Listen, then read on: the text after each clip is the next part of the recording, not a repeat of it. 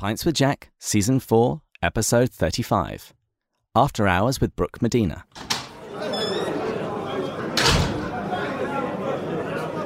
Welcome, everyone.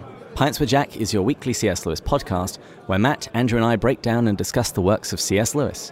This season, we're eavesdropping on the correspondence of a senior demon, Screwtape, as he explains how to tempt the patient, a human assigned to be tempted by Screwtape's nephew, Wormwood.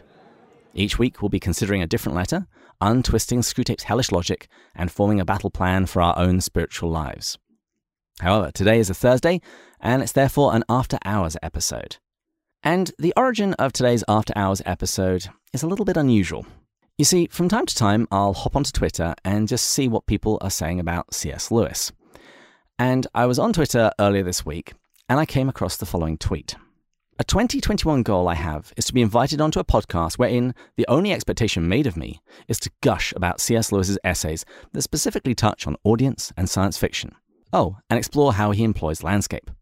And there's a lot of negativity on Twitter. It's actually quite a dumpster fire day in, day out. So it was just so refreshing to see such a laudable aspiration for 2021. And so I thought to myself, you know what? I can make this happen. And so with that, Brooke Medina, welcome to Pints with Jack. I am thrilled to be here. Thank you very much for having me. And I'm just so glad that Twitter has an effective search function so that you were able to catch that tweet. And I was able to immediately, with all joy, respond in the affirmative that I was going to be on this podcast. So thanks for having me. You're welcome. And it's great to finally talk to you. It became very clear to me just from glancing at your Twitter feed and from the first few messages that we exchanged that we would quickly become friends. For example, you spoke about publicly shaming people who misquote C.S. Lewis, which is near and dear to my heart. Absolutely. That is one of those things that just really, I know that maybe some people think it's petty, but I feel like if you're going to misquote Jack, it's just right under misquoting scripture. Like, I mean, I know it's not there, it's not canonized, but it's right under there. And so people should be shamed. They should be embarrassed. And Pinterest is rife with it. So I've got lots of thoughts on that, but I know we're trying to be positive. So I'll try.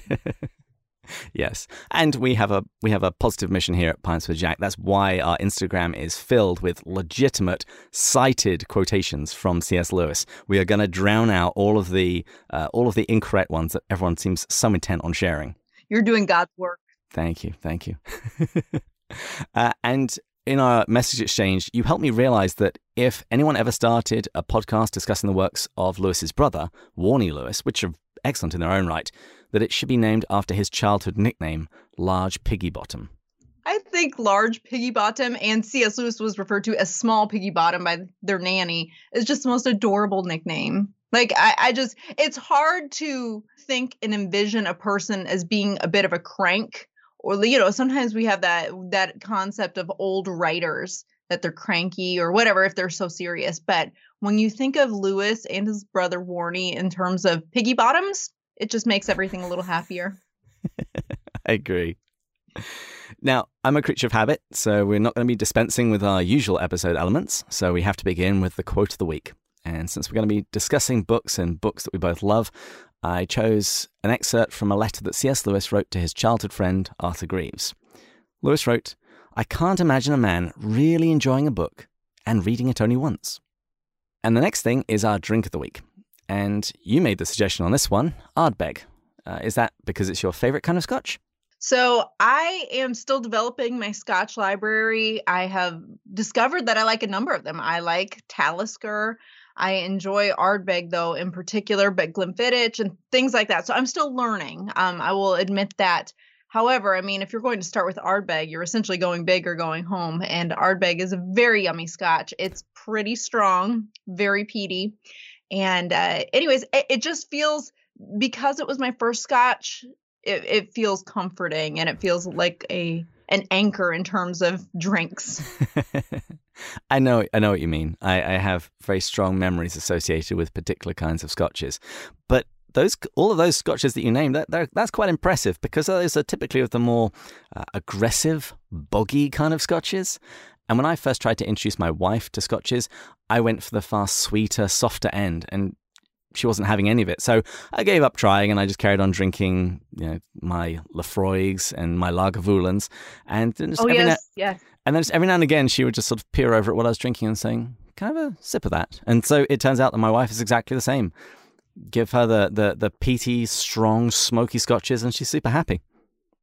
Yes, well, you know what? That just means we don't want imitations. We want the real deal, a full immersion in proper Scotch baptism. Well, I also poured myself an Ardbeg, and I looked up some tasting notes from Michael Jackson's Complete Guide to Single Malt Scotch. This isn't the Michael Jackson that everyone is currently thinking of. It said colour, pale gold, nose, sweet with soft peat, carbonic soap. This is one of the things I love about Scotch tasting notes. They don't hide when it's like, yeah, this sort of tastes like cleaner. So carbonic soap and smoked fish. The body is medium firm, and the palate, burning peats and dried fruit, followed by malt and a touch of licorice, with a long and smoky finish, fine balance of cereal sweetness, iodine, and dry peat. Would you say that's about right? I think that's accurate. I'd say that hits all the notes. And since we've got a drink going, we should probably have a toast.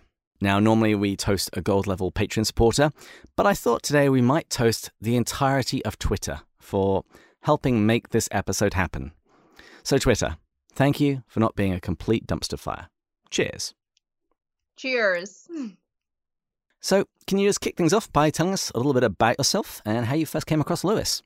Sure. So I think I would like to begin by telling about myself, not by what I do as my day job, but just who I am as a reader. And then we can go from there. But, ever since I was in first grade, I've been an avid reader. I remember just many rainy days. I lived in Germany at the time. My dad was in the military, so we were stationed there.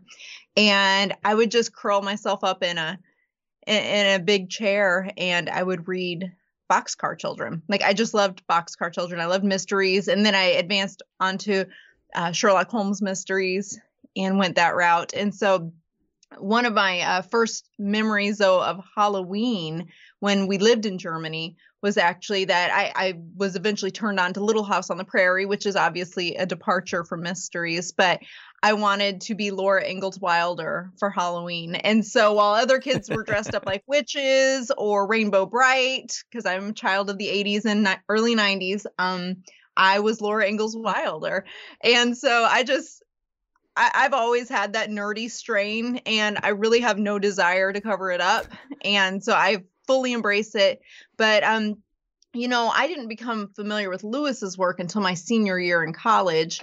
And, there was an opportunity for me to take a seminar on him. And so that was when I really did a deep dive into his works. Up until then, I was familiar with the Chronicles of Narnia. I had heard about some of Mere Christianity and things like that, but I hadn't really wrestled with his works myself. And so I remember one night as I was reading Surprised by Joy, his autobiography, and he referred to George MacDonald, who was a 19th century author, and he referred to MacDonald as having baptized his imagination in the book Phantastes, which I'm currently reading through right now. Me too. My wife and I started it 2 days ago.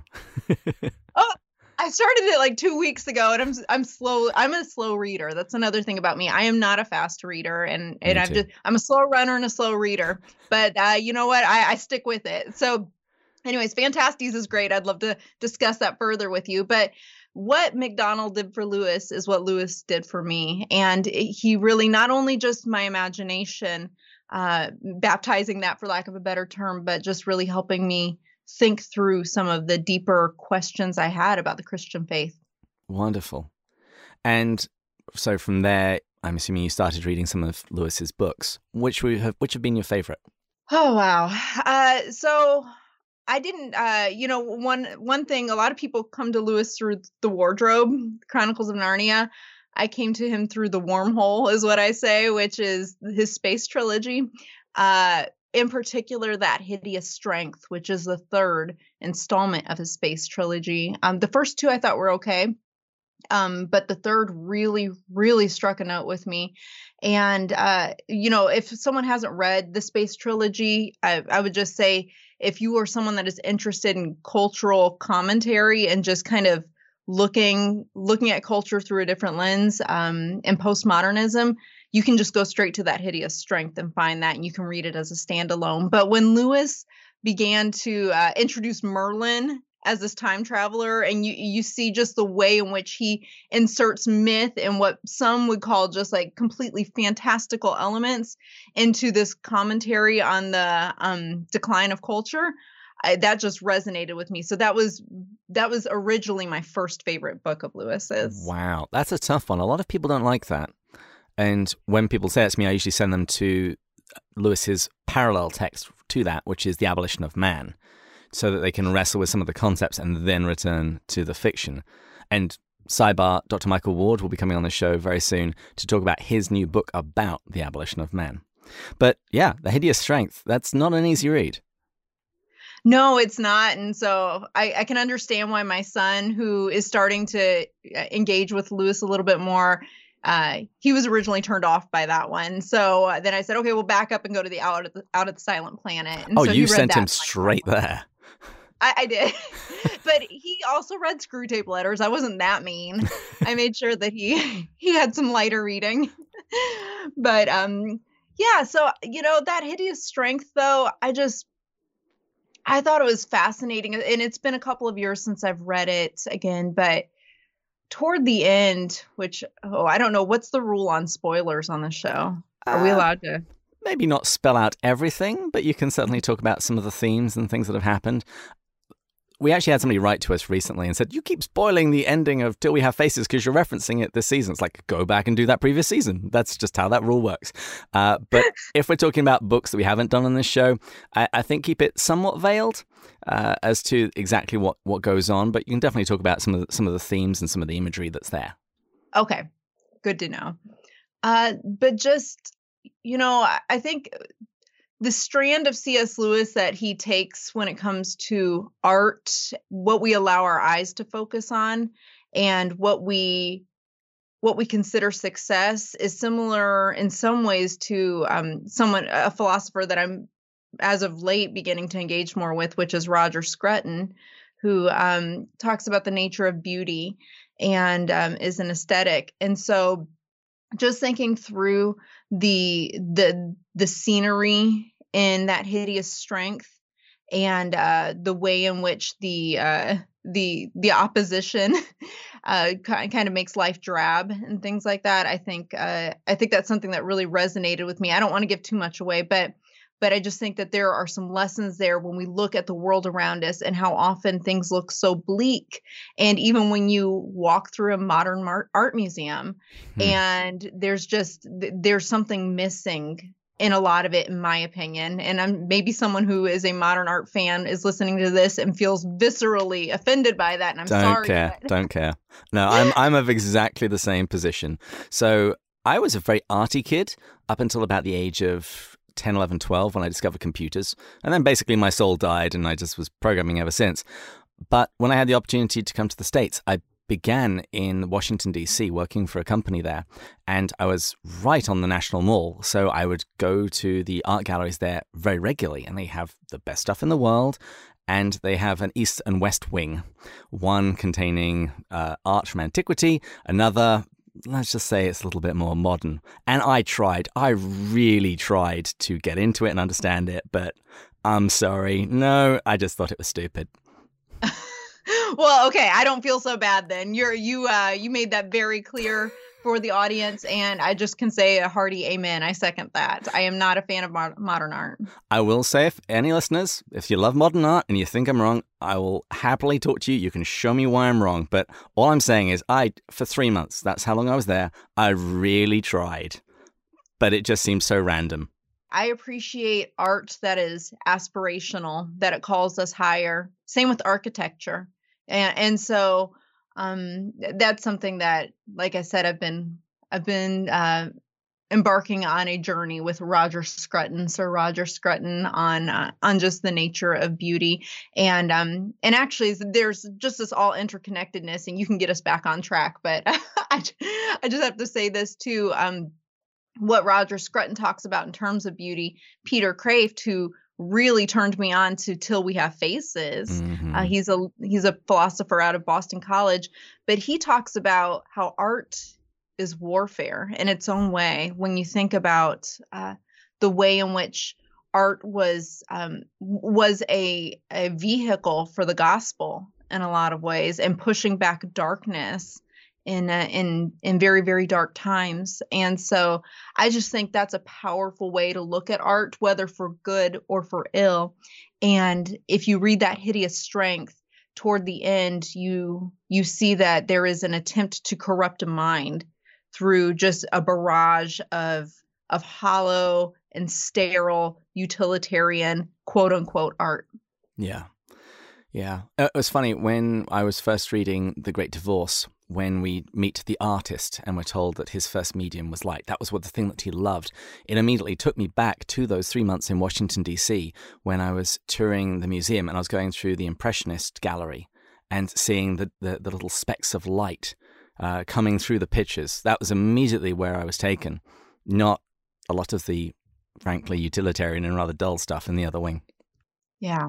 But you just mentioned Till We Have Faces, and we chatted a little bit about that on Twitter.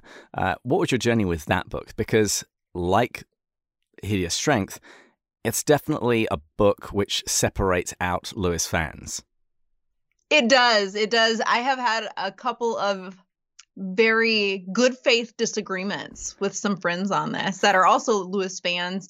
One of them in particular, she loves the Chronicles of Narnia, and that is not one that I'm as drawn to, admittedly. But we came down on two different sides of Till We Have Faces. But I'll just admit this off the bat. Till We Have Faces was one of those gems that I didn't fully appreciate my first read through. Absolutely. I enjoyed mythology to a degree, but this one didn't grab me at first. And it wasn't until I got a hold of Peter Kraft, who I referenced earlier, his literary analysis of it, that this second century myth, it's a myth retold is how Lewis casts it, of Psyche and Cupid. And I know your audience is familiar with the story because you all covered it, I believe, last season. Spoiler warning ahead.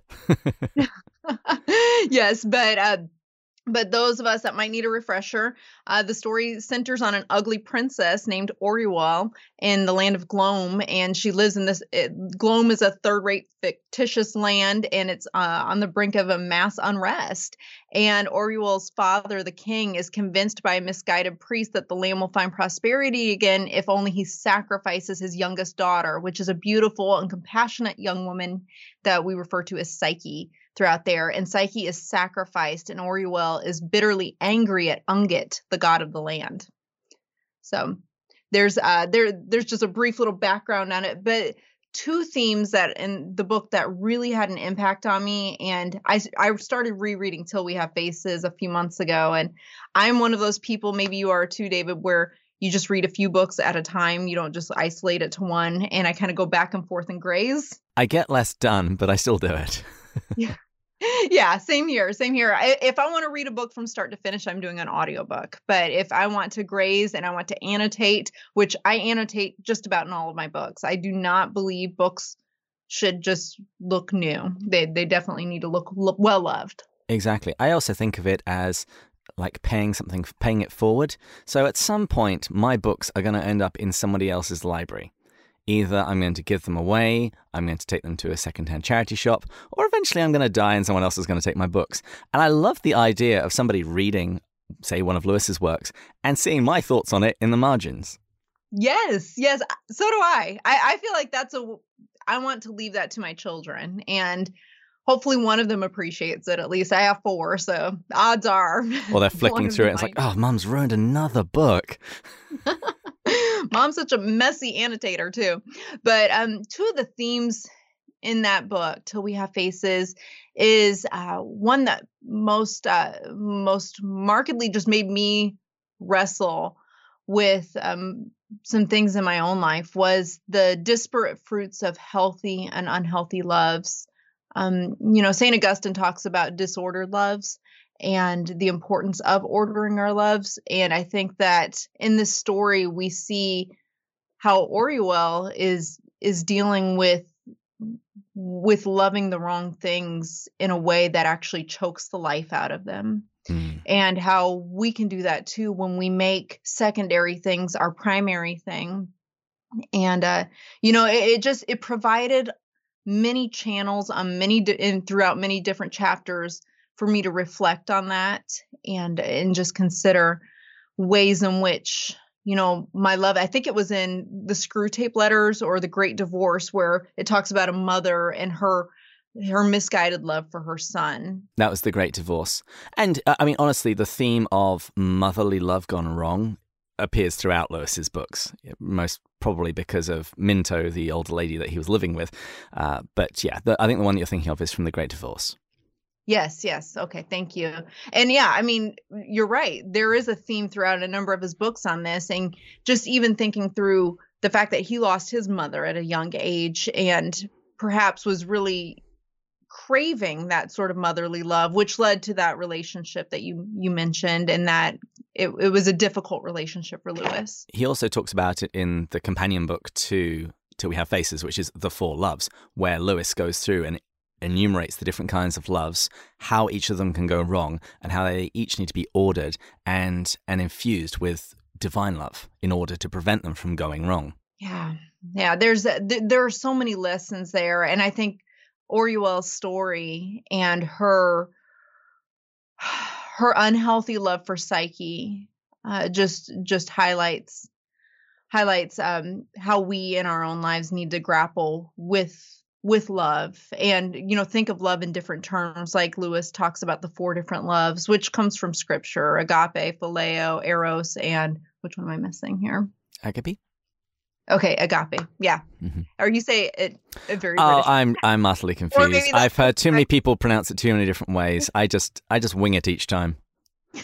Yes, but how could I forget that one though? That's the God kind of love. Mm-hmm. And so anyways, I just think that's a beautiful theme in that story. But also a second one is that holy places are dark places. And I think this is a more nuanced, heavy concept that's in this story, the god Ungit.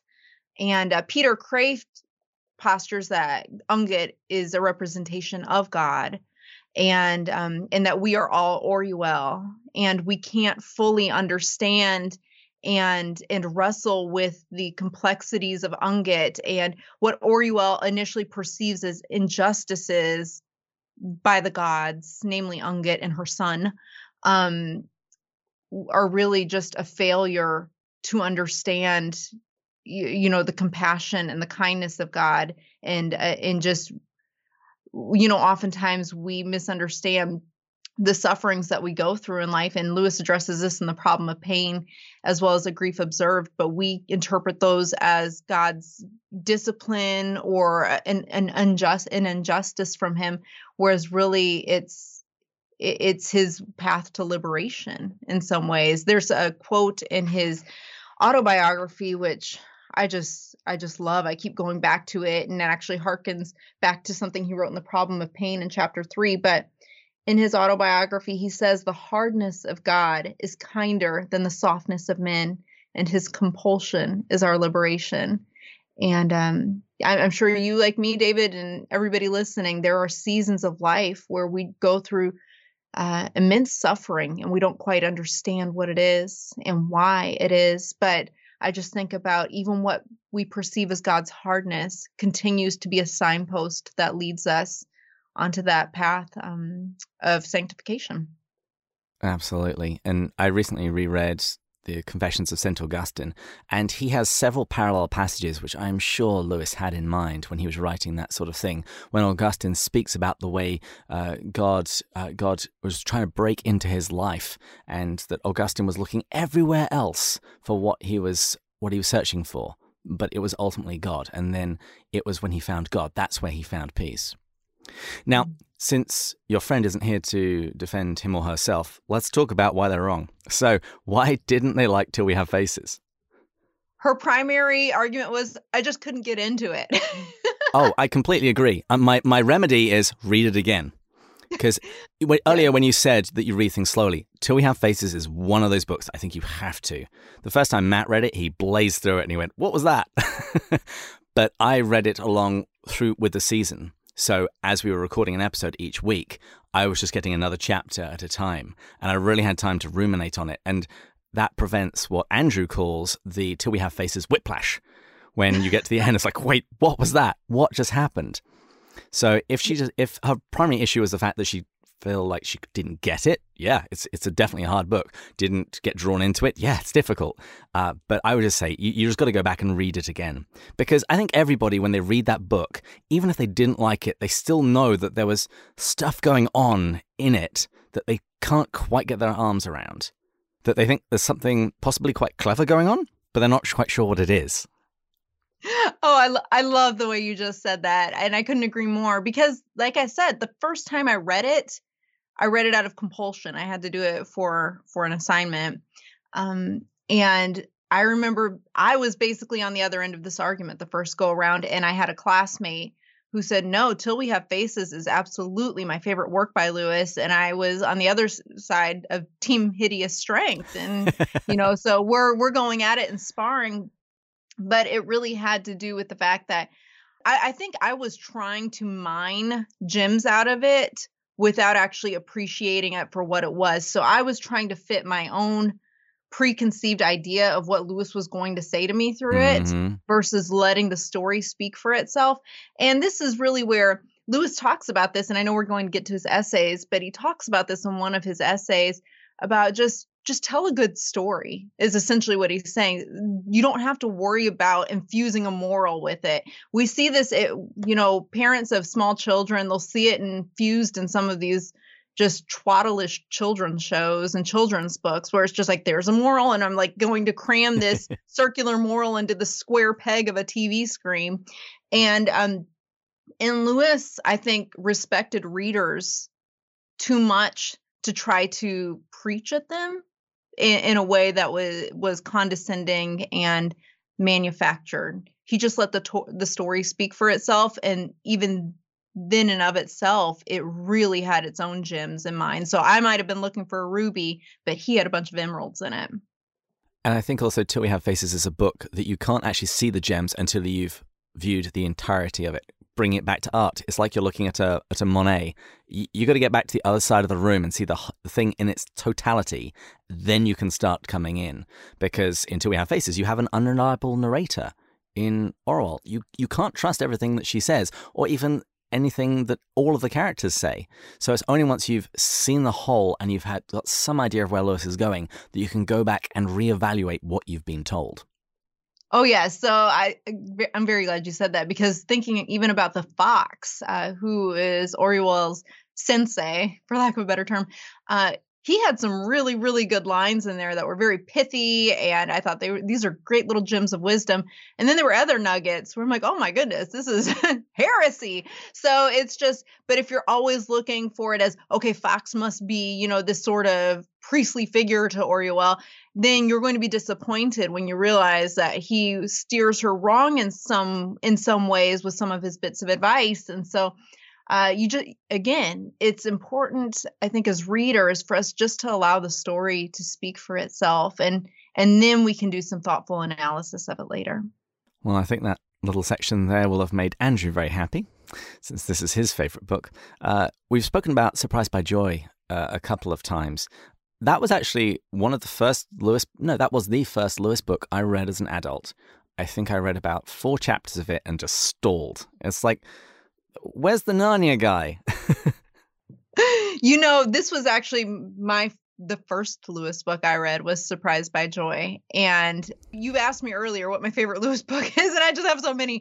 But this one I really just resonated with in a lot of ways. He refers to himself as a reluctant convert, and I felt that very deeply, just even in my young teens, wrestling with the Christian faith. I grew up as a Christian, or in a Christian home, and but I've always been someone who who is like to wrestle with ideas and thinking through, okay, well, how do I know this is true, and trying to figure out why certain elements of Christianity just really insulted my sensibilities in some ways, or the Christianity that I thought I knew. And something that I appreciated in Surprised by Joy was Lewis's preoccupation with Norse mythology, and even his discussion of Eastern religion like Hinduism. And I think this is something that some people really, I don't know, they find it offensive perhaps that he would incorporate this, at least some elements of fundamentalist Christianity, I'd say. This bothers them. But something that he said about Norse mythology that I thought was really good was, he wrote, "It seemed to me bigger than my religion. That may partly have been because my attitude toward it, being Norse mythology, contained elements which my religion ought to have contained, but did not."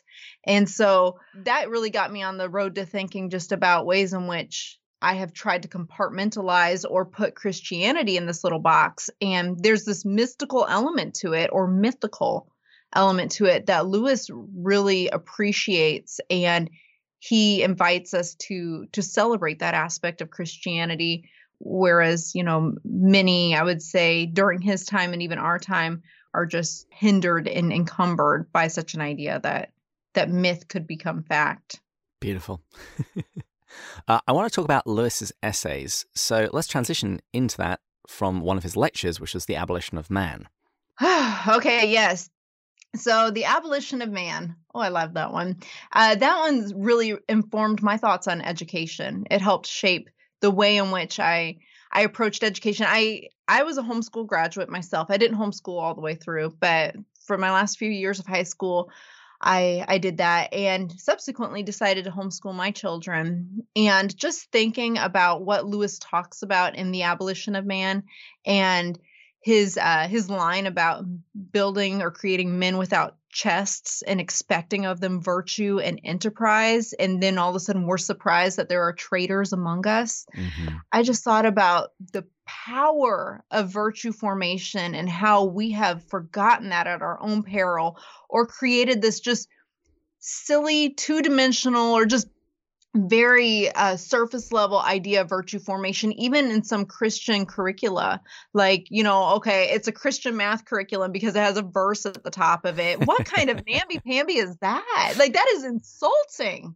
And so, I just, where Lewis offers us an opportunity and a taste at the real and something deeper. And I looked at the education landscape as I was combing through curricula for my children each school year and trying to decide which books we would tackle, and just thought about, does this book help form them as a person, form their soul?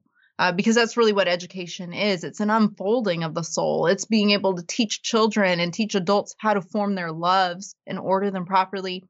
And so I feel like The Abolition of Man kind of struck at the heart of that, by, basically giving us a clarion call to build men and women with chests, with a center.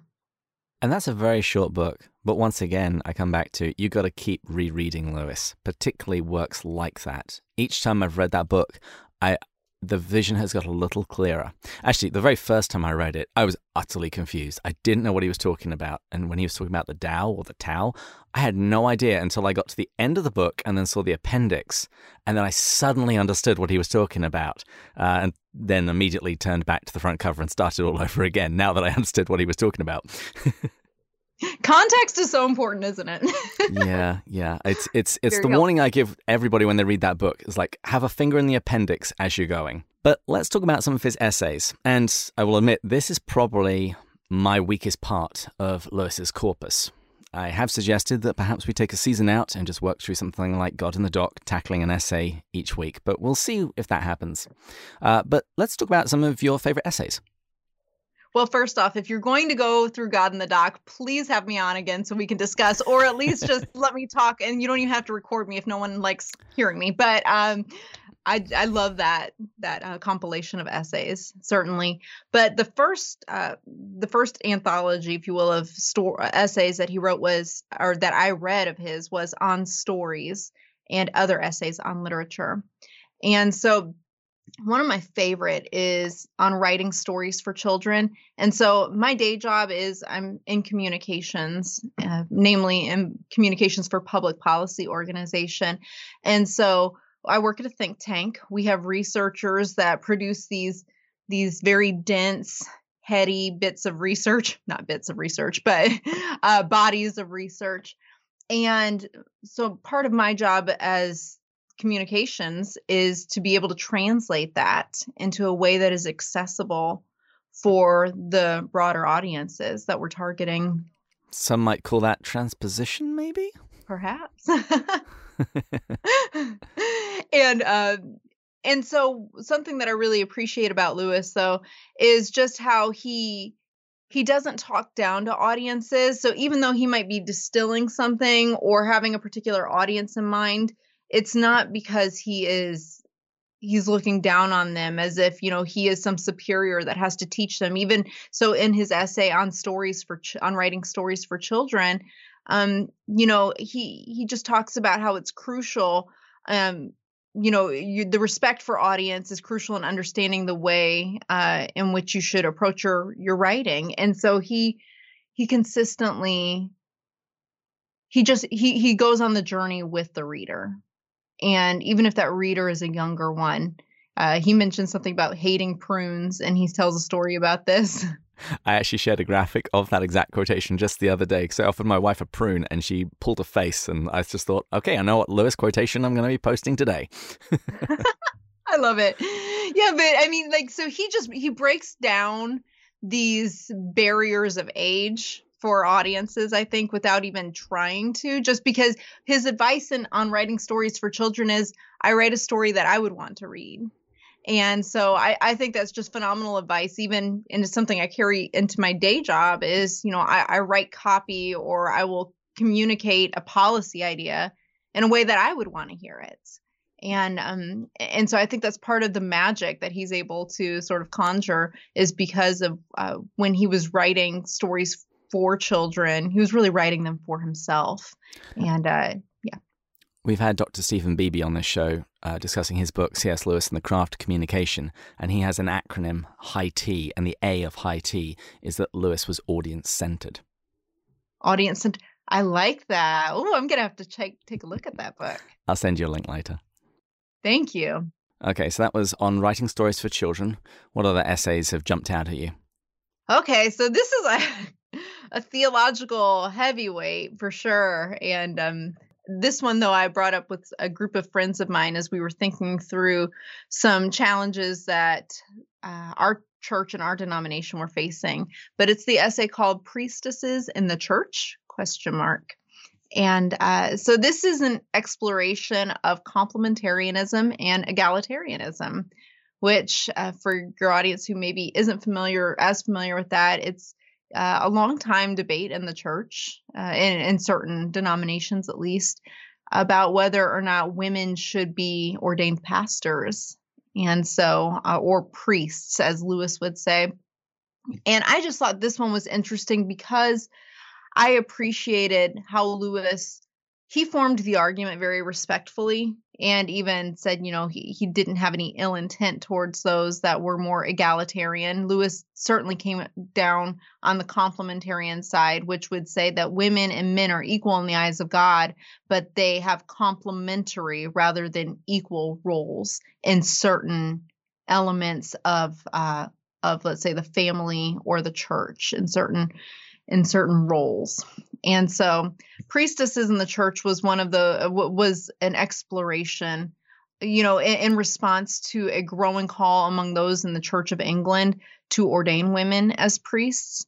And so one of the arguments that Lewis makes on this is that he says that Christians think that God himself has taught us how to speak of him.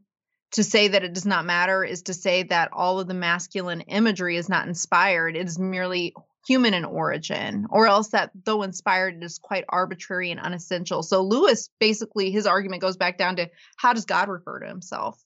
And he refers to himself in the masculine. And so he kind of uses that as a springboard for his argument that the role of priest is inherently a masculine one. So wherever you fall on that spectrum, I just still appreciate the way in which he formed that argument. Mm-hmm. Yeah, I particularly enjoyed that one as well. I think he originally tried to get Dorothy Sayers to write an essay in response to that movement, and she just said no. So he went and did it. Oh, yes. That's, Dorothy Sayers is another one. I just think it's so neat that he had such gems of contemporaries, Sayers and Tolkien. And Sayers is definitely another one who, as I was kind of trying to form my own thought and pedagogy toward education, her approach to classical education is something I very much appreciate. I also find it very inspiring, the fact that Lewis had, as you say, so many great friends, so many great contemporaries. It makes me think of, say, the Cappadocian Fathers, where when you start looking at the great theologians of Basil, Gregory of Nazianzen, and Gregory of Nyssa, you just look through their family tree and all you find are saints, great scholars and mystics. And so it's encouraging that can still happen, even if it's around a pint at a pub. Yeah, indeed. One of my goals is to go and visit the Eagle and the Child and just do sort of a tour of Ireland and Oxford, where Lewis taught, and just kind of walk in his footsteps. Well, I read in the news just yesterday that the Lamb and Flag, which was the pub that they went to basically after they were kicked out of the Eagle and Child, that's actually shutting down. COVID has killed their business. So I think it's 400 years old, something crazy like that. So don't postpone the trip too long. I want the pub. I don't care what I need to do to gather capital to purchase it. Oh, that's so sad. Mm-hmm. It's kind of like when we saw that Chesterton's house was being sold. She was my girlfriend at the time, sent me a link and said, "Babe?" ? I think it's time we make an investment into history. Oh, how sad. Very. Now, the next one you got is Myth Became Fact. Yes. So this one is, I don't know, it's a little harder to explain. Some of Lewis's best works are, and I know I referenced Myth Becoming Fact earlier in the program and kind of meant it in a different way than what Lewis means in this essay.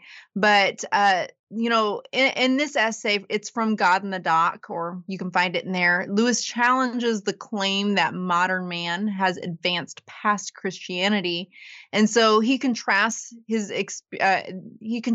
experiences that we can actually feel with the analysis we might conduct afterwards. So it's likening it to, I am tasting this Ardbeg, versus, the description that we gave of it immediately after. And so, it's one thing for me to taste it. It's another thing for the audience to hear that description. But when I'm in the middle of tasting it, I'm not necessarily thinking about these other elements of it and analyzing it to death. I'm just appreciating it for what it is. It's the difference between analytical and experiential knowledge. To quote an essay that I have read, which is Meditation in a Tool Shed, where Lewis talks about the difference between looking at a beam of light coming into a shed and being able to see the little dust particles lit up in the inside of the shed, versus going and standing in that beam and looking back through it, seeing the sky, the trees, and the sun. Yeah, that's perfect. That's spot on for this. I think that's great. But, so one of the things that Lewis does is he argues that the latter, which is analyzing, is merely a shadow of the former, and it's a distant second place in some ways. It's not wrong. It's just it's not enough. Analysis alone is not enough. Experiences is really, I think, how our loves are formed. And an analysis is an appreciation or a way in which we communicate that love. So to love a person or an idea is different than just describing that love. And so that's just one element of that essay that I appreciate. And I think this is a really good one because you can apply it to basically anything that you do and enjoy. Just to realize that there are those two different modes, that you can appreciate something just by being in the moment, and you can appreciate it in a different way by reflecting on it afterwards. And it's not to say that one is better than the other, but when you bring those two views together, it's kind of like the vision that we get from having two eyes. It builds a 3D image of something greater than what we'd had if we just walk around with one eye closed all the time. Yes, definitely. Well, and one of the quotes from this essay is that the more lucidly we think, the more we are cut off. The more deeply we enter into reality, the less we can think. You cannot study pleasure in the moment of the nuptial embrace, nor repentance while repenting. And so I just think that too often we conflate the two, repentance and repenting, as if they're the same thing. But there are some distinctions. There is the act itself, and then there's the thought of the act. And I don't know, Lewis is just so deft at kind of, with surgical precision, being able to kind of explore these ideas and concepts that so often we just feel are so intangible. They're nebulous in a lot of ways, but he's able to articulate it with words. And this, I'm going to quote Peter Kraft again. Peter Kraft said that words are houses that ideas live in. And I think that the way in which Lewis builds houses out of words is just, he builds worlds out of words. And it's something that just draws me back every time. And it's funny, as you said that line about words and ideas, houses that they're built in, it actually made me think of the chapter of Phantastes that we read the other night, where I spoke about the fairies and the flowers and the relationship between the two. Yes. That's you know what? I think I actually wrote that in my notes. I may have wrote Peter Kraft in the notes there on that one. But yeah, Phantastes, the way George MacDonald is building this world, and I'm only a few chapters in, and so maybe we're at the same spot, but it's just, I don't know. He calls it a fairy tale, which I think is interesting because our modern 21st century concept of a fairy tale and what it is just so hollow compared to what he and Chesterton and Lewis would say is a fairy tale. We're used to the Disney version. Yeah, we're used to the Disney version, which, I mean, believe me, I love a good Disney sing-along. Do not get me wrong. But it is a mere shadow of the reality of a fairy tale. And I think that the worlds that Lewis and MacDonald and Tolkien have built with their words is just, it kind of gives you that sense of myth that he's talking about in this essay.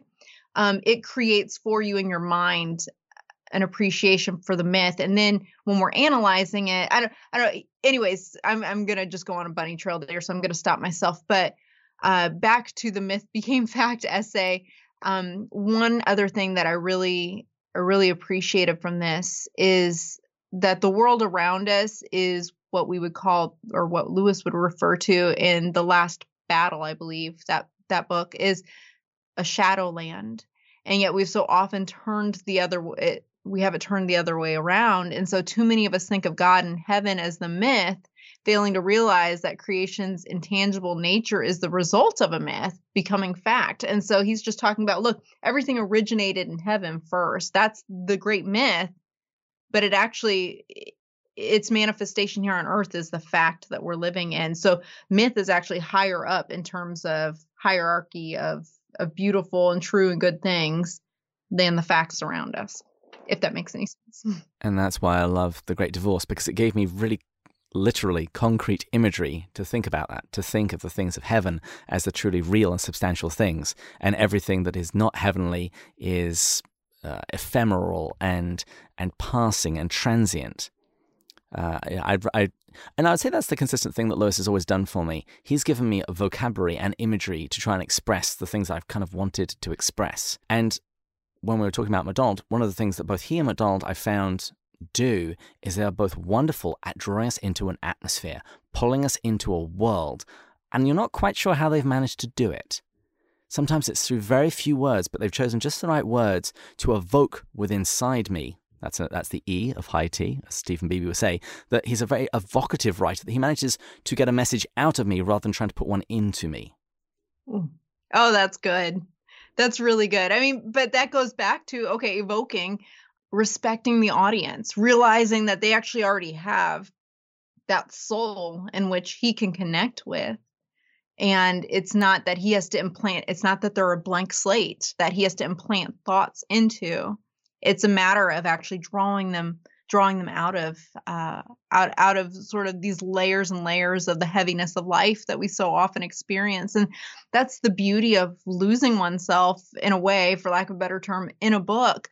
But even Lewis talks about that, and I don't know where that quote is, but it's in one of his essays where he talks about how sometimes, people try to lose themselves in stories, but really it should be the other way around, where we find ourselves in it.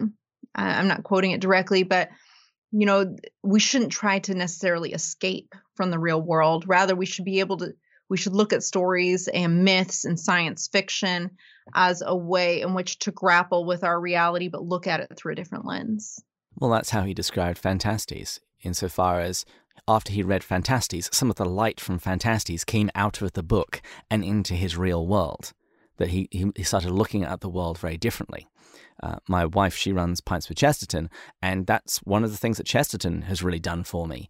When I read Orthodoxy, and he spoke about the ethics of Elfland, and he was describing a world which is incredible and mythic and bizarre and like a big game.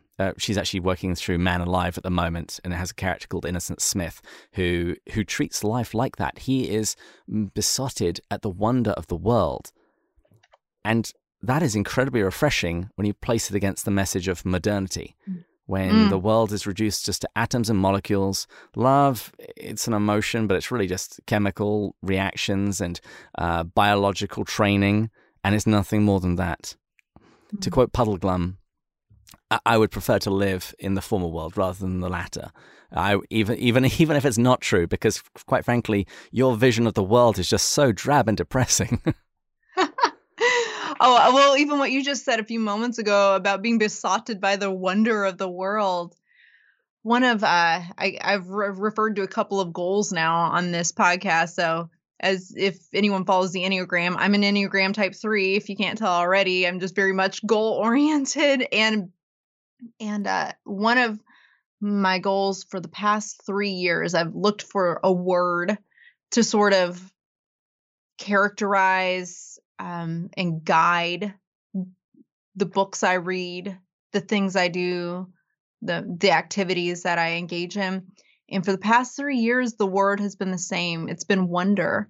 And once again, Peter Kreeft talks about this. He refers to it as the economy of wonder.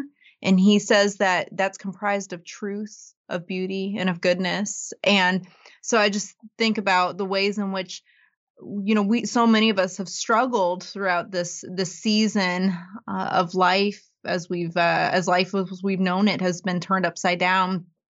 And so I've decided to embark on an intentional journey to cultivate wonder in my own life and to appreciate the true, the good, and the beautiful that is around me. And so sometimes that just means I go to the North Carolina Museum of Art down the road from me and just spend some time just absorbing some of the beauty by the Dutch painters. I really like them. I like Georgia O'Keeffe as well.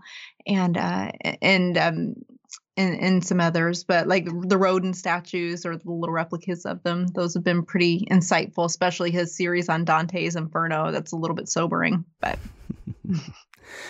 Your words there reminded me of a quotation by Elizabeth Barrett Browning, where she said, "The earth's crammed with heaven, and every common bush afire with God, but only he who sees takes off his shoes." Wow. Please send me that quote later. That's beautiful. I will. And Brooke, thank you for coming on the show. And I really hope the rest of your 2021 dreams are fulfilled as quickly. Thank you so much for having me.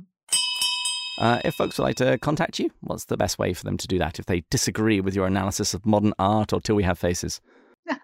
Well, I always welcome respectful dissent via Twitter. You can always find me on there at Brooke, BROOKE _Medina, MEDINA _.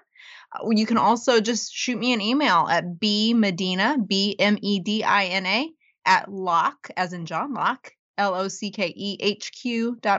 Wonderful. And listeners, please follow us on social media. If today's episode has taught us anything, you never know what might happen. On next week's episode, we have another After Hours when Matt is going to be interviewing Dr. Chris R. Armstrong, who is going to be making the case to evangelical Christians that they shouldn't just dismiss and ignore the medieval church. And, using Lewis as their guide, they re-examine the spirituality and the practices of that era of church life.